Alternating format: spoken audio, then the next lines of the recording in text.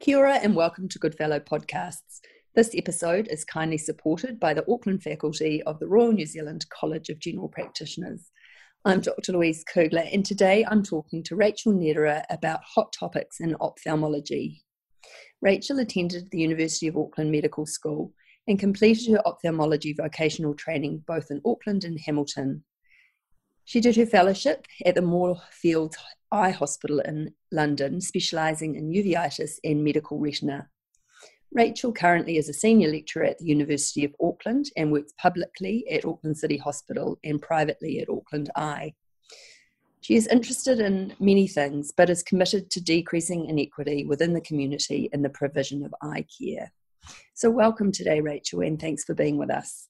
Thanks for inviting me. So today we're discussing three hot topics in ophthalmology, and we'll consider the management in the current COVID-19 climate. So let's begin with conjunctivitis. So Rachael, conjunctivitis is a manifestation of COVID-19. How does this type of conjunctivitis differ clinically in presentation from other forms of conjunctivitis, or does it? So, as you know, conjunctivitis has been seen in about 1 to 3% of patients who are presenting with COVID-19. And the really tricky thing with this is it doesn't have any distinguishing characteristics that are going to show that it's different from your standard adenoviral. So it's possibly a little bit more milder, but you can get mild adenoviral disease. And so the main thing that we're going to need people to do is do really careful screening of the patients that are coming into their clinic for those coronavirus risk factors.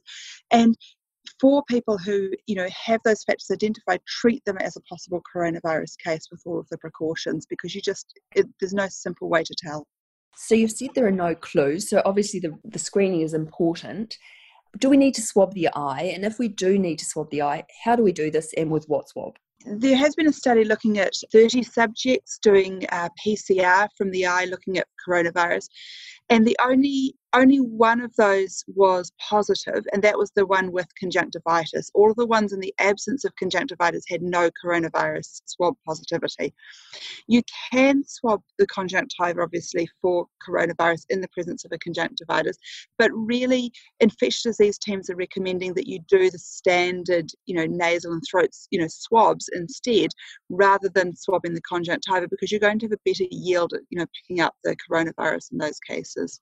So, the conjunctivitis doesn't need any different management. It's self-limiting, for itself. So you can just leave it. There hasn't been any reports of keratitis, so, inflammation of the cornea associated with this. I think there was one single report of uveitis, so inflammation within the eye associated with coronavirus. And in that case, the symptoms you'd be looking for that might be more worrying would be that you might get a reduction in vision, or you might get a lot of sensitivity to bright light that might prompt further looking at it. But those are really, really rare, and mostly it's just going to resolve on its own. So are there any particular red flags that we should be thinking of or looking for? I think just the standard coronavirus screening questions that everyone is going to be doing. But with the conjunctivitis, no, it presents just as a standard viral conjunctivitis. And so, it just reinforces how careful we've got to be at screening all the patients that walk in through our doors.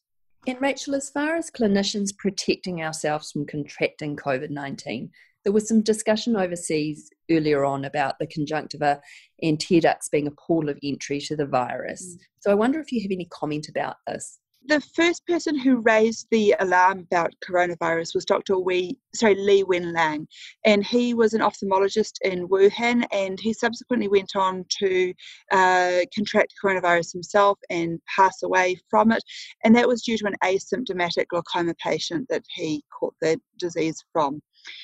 Then following that, there's been another doctor, which was Dr. Ji Peng, who became infected while he was fully gowned up, within his PPE, but he didn't have eye protection. And what he noticed was that the absolutely first symptom he developed was the conjunctivitis before he developed any respiratory symptoms whatsoever, and then subsequently developed the respiratory involvement of coronavirus.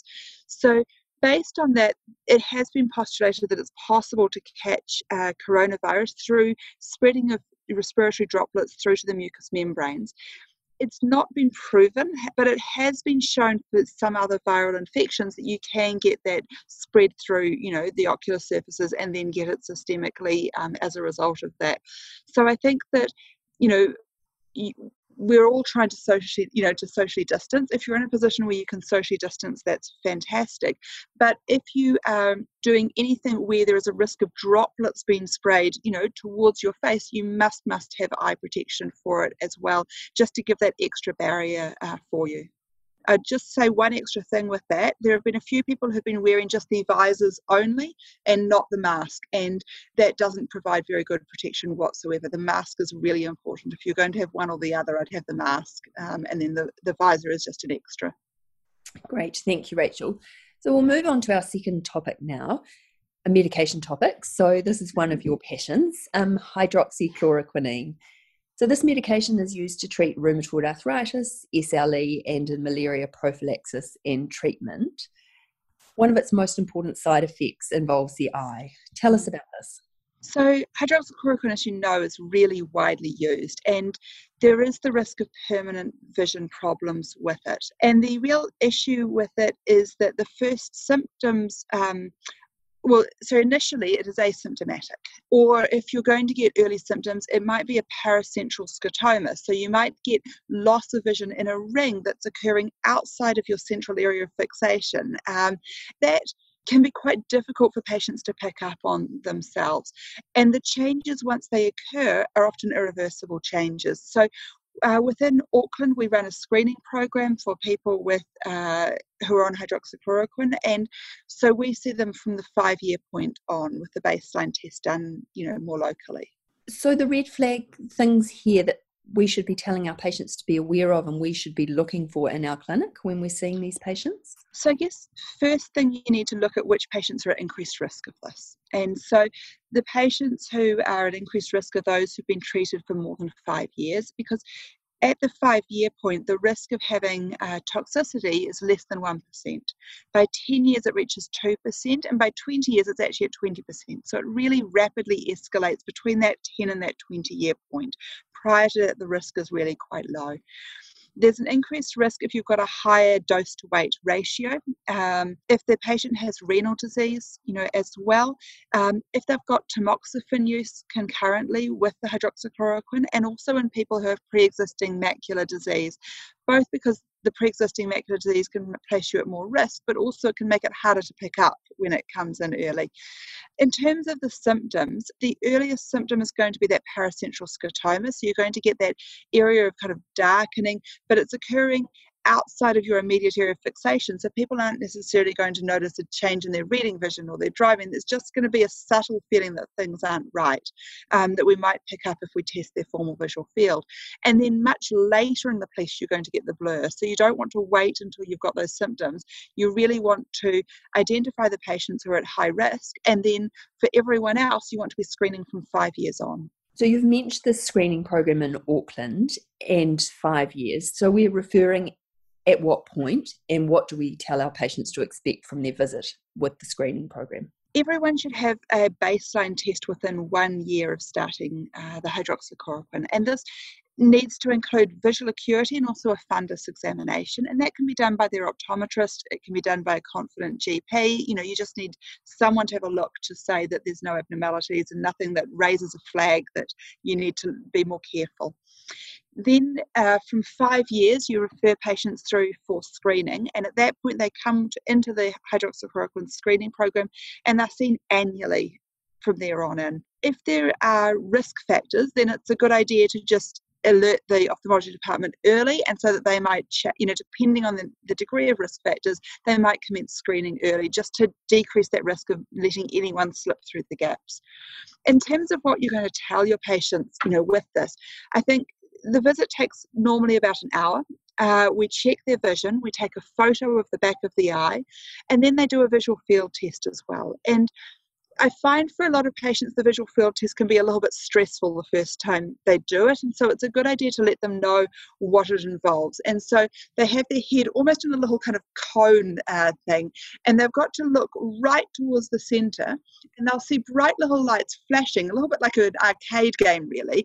And they have to press a button every time they see a bright light flash. And the really tricky thing is that they're meant to stay looking straight ahead. They're not meant to be looking at these lights that are flashing off in their peripheral visual field. And people find there's quite a lot of anxiety the first time they do it. So just let them know, look, it's not going to be perfect the first time you do it. That's completely fine. We anticipate that you're going to have a learning time with this, and just do your best and try as much as possible to focus, towards the centre. I mean, we may well be seeing a lot more of these patients, because there has been a lot of varied promotion of hydroxychloroquine, with permitted backing. And so I think it's something that, we all need to be aware of. And also, it's quite nice to be able to have, if patients are coming in requesting this drug because of concerns about coronavirus, it's really good to be able to have a really decent discussion about the pros and cons of this. And some of the cons do include the risk of eye problems, and that might, dissuade some people who are very, keen initially, that you do have these complications of the medication. All right, so moving on to our final topic for today, herpes zoster ophthalmicus. Tell us how a patient will present with this infection. I think everyone, who's listening will have seen a lot of shingles. So the initial presentation is that kind of, for herpes zoster ophthalmicus, is that classic blistering rash within the V1 distribution. It's important that it doesn't cross the midline, and that, it's extending right through, to the back of the scalp.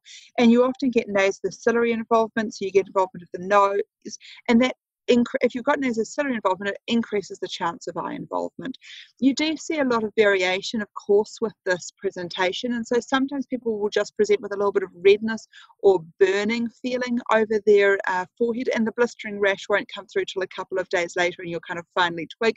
Occasionally it can even look almost a little bit like cellulitis. You can just get a little patch of redness, but then, the rash comes a bit further down the track. So it can catch you out, and you've kind of got to really listen, to the patients, and listen for those words that, the burning feeling, or the fact that it hurts when you just lightly stroke against it, the hyperalgesia, to be aware of it so that you can get that treatment started early for them. And red flags here, Rachel, please. When we examine these patients, the things we're looking for to start with are, they often get vesicles on the eyelid, they often get conjunctivitis, and you may see pseudodendrites with those. But all of those are relatively harmless, in the short term. They're not things that are going to cause them to really drop their vision. The things that do cause them to drop their vision and do need them to have more treatment are the uveitis, so inflammation within the eye, and also the disciform keratitis, where they get swelling of their cornea and inflammation, the deeper layers of the cornea. Those normally occur around the 7 to 10 day point. So anyone who kind of has a red eye in association with this needs a check at the 7 to 10 day, because particularly with the uveitis, the cells are incredibly difficult to see unless you're really trained to do so. And so it's just really easy to miss. The things that the patient might be saying to you that, would prompt you doing something earlier would be if they said they've got a drop in their vision, then we'd like to see them. And if they've got photophobia, because if they're sensitive to bright light, that can be an early sign that they've developed uveitis, that they've developed inflammation in their eye. I'll just add another couple of things. So there are lots of weird things that can happen with herpes zoster ophthalmicus, and we looked at a large series, we looked at 869 patients within Auckland with this disease, and we found 3.5% of them got cranial nerve palsies as well. So it's not at all uncommon for that to happen. Usually third and sixth, but it can be fourth, and they can also get a seventh, with it as well. And so just be aware that that can happen. And I like to just check for double vision, because it's 1 in 30, cases. I like to ask people about double vision when I see them. The other thing is that they can get optic nerve involvement. And so 1.5% of our patients developed optic nerve involvement due to the herpes zoster ophthalmicus.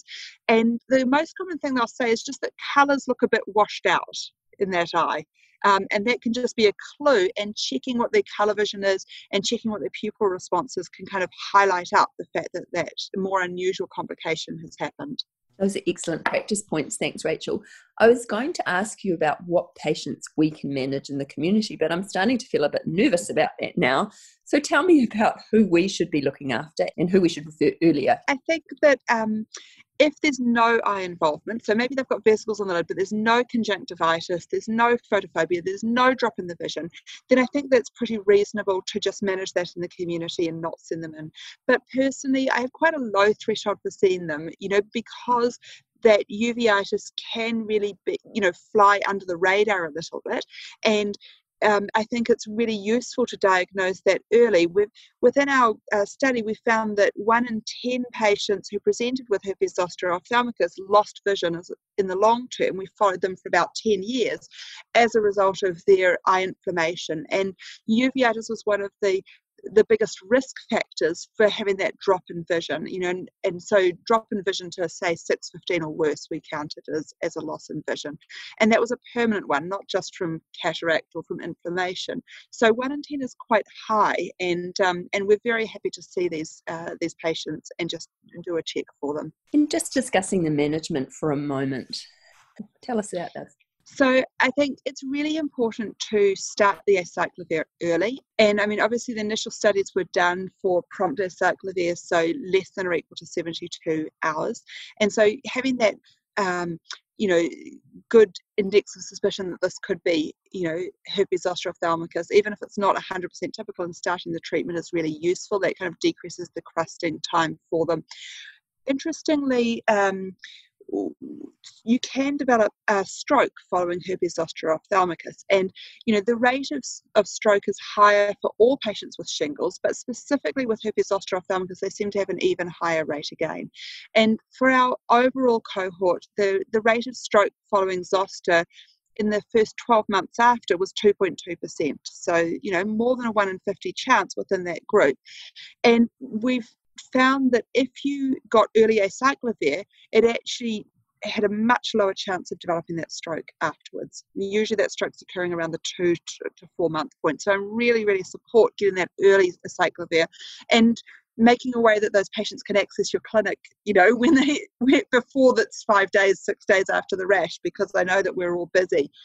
We use, when the patients have inflammation within their eye, whether that's the uveitis, so inflammation inside the eye, or whether that's corneal inflammation, so keratitis, we tend to use a lot of topical steroids. And the topical steroids that we use for these patients tend to be long term. So I'd usually do a minimum of a 3-month treatment course, for the first instance. And even despite a 3-month treatment course, I know that 50% of people who I stop the treatment on are going to reoccur. And so they often end up with, a long, course of it, and sometimes it takes a few years with it. There's a really interesting trial that's underway that Auckland's just signed up to be part of, and that's the zoster eye disease study. And with that study, what they're doing is they're looking to see whether a prophylactic dose of valacyclovir carried on for a year after the initial diagnosis of herpes zoster ophthalmicus, whether that decreases the complications of shingles in the eye. And we know with herpes simplex that if you do prophylactic acyclovir, it halves the rate of recurrences. But there's no similar study for zoster. And so I think we'll be starting to recruit people next month, but we'll be trying to look to see whether that's beneficial as well. Just 2 more questions for you, Rachel. You've mentioned higher incidence of stroke. So do we instantly put these people into a high-risk category and start thinking about cardiovascular risk factors? It's a tricky question because the feeling with stroke in herpes zoster ophthalmicus is that it's probably secondary to cerebral vasculitis. And that cerebral vasculitis tends to be occurring, as I said, around that 2 to 4 month point. And so I don't know whether, putting them on a statin, putting them on aspirin, putting them on a blood thinner, doing other things is actually going to benefit them in terms of a cerebral vasculitis mechanism, because it's not your classic mechanism for stroke. So the evidence isn't there to say what you ought to do, to start with. I think the main thing is to warn patients that this can occur. And I find that, when people come into the emergency department with their stroke 2 to 4 months following herpes zoster, a lot of people, because a lot of these are elderly, a lot of people don't think about herpes zoster as being the mechanism. And so they're not organising, a MRA looking for cerebral vasculitis, thinking about whether they need to put them on steroids and antivirals. Instead, they're just going through the standard stroke algorithm. And so just to have that kind of flag that, that risk. And so that if you do get one of these patients and they come in and they do have that history of having zoster recently, just think about different mechanisms that can cause your stroke, because it's not always those barn door things. Excellent points here. Thank you. Now, you also mentioned steroids, and in this climate, any form of steroid or immunosuppressant is relatively worrying, and there's been lots of discussion on forums about the use of these. So what's your experience, or what's the overseas data telling us about safety of these drugs in the current COVID-19 climate? For topical steroids, I think we're very safe. And that's, the vast majority of what we use is going to be topical steroids. And the amount of systemic absorption is really tiny for those. The amount of dosing that we're using is tiny. We're giving the medication right to where it's needed. And so I think we can be really very safe in terms of that. Because I'm a uveitis consultant, I have a lot of patients who are on either prednisone or they're immunosuppressed. And so when the coronavirus, epidemic started, I was really following the news very closely because I wanted to know what advice I should be giving for my patients. The things that I found really quite reassuring were a series of 2 studies. So there was one that came out of one of the regions in Italy that was hardest hit with coronavirus right early on. And it came from the liver transplant group. And they found that their patients who were very highly immunosuppressed because they'd had liver transplants were not at any higher risk of being hospitalized or of any higher risk of dying from coronavirus than the rest of the population. And so that was quite nice to see. And then the second one that again was very reassuring was a study from New York, who again were hit very early on with this epidemic. And what they looked at were patients who were on a variety of immunosuppression agents, including they looked specifically at biologics, so, your anti-TNF agents. And they didn't find any increased, again, hospitalization, severity of the disease or mortality within their study. It's obviously very limited. And I think, we know in general people who are immunosuppressed are more likely to get, diseases, and they can get diseases quite badly. But on the other hand, a lot of the very terrible consequences of coronavirus seem to be immune mediated, and we've seen that use of dexamethasone within the very sick patients, and also tocilizumab for the very sick patients with coronavirus. So it may be that it's not completely all doom and gloom in terms of the immunosuppression agents. I'd still because these patients often have, one, they're on the immunosuppression, 2, they may have other significant comorbidities. I'd still be advising them to be careful with what they're doing, to self-isolate and so on. But it looks a lot more promising than we thought at the start. Thank you for that. And to conclude our podcast today, Rachel, what would your take-home messages be for our listeners, please? So I think it's really important to consider COVID-19 and patients who are presenting with coronavirus, and to make sure that our screening procedures are really robust, because that's what's keeping us safe.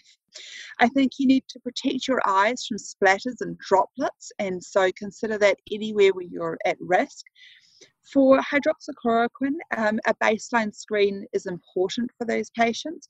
Identify patients who are at higher risk of developing complications, and then an annual screen from 5 years on protects the vision, because we want to be detecting this before people end up losing vision as a result of it.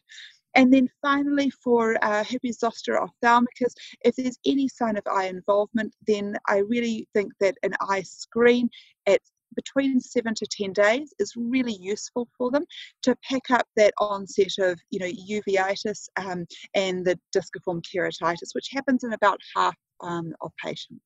And I'm going to add, flag the notes with anyone who's had zoster. Absolutely. So thank you, Rachel. It's been a pleasure talking to you today. If you're a New Zealand GP and would like to claim CPD points for listening to this podcast, please fill in the Reflection of Learning form found at goodfellowunit.org. You'll also find a list of resources that we've used in making this podcast. Thanks for listening.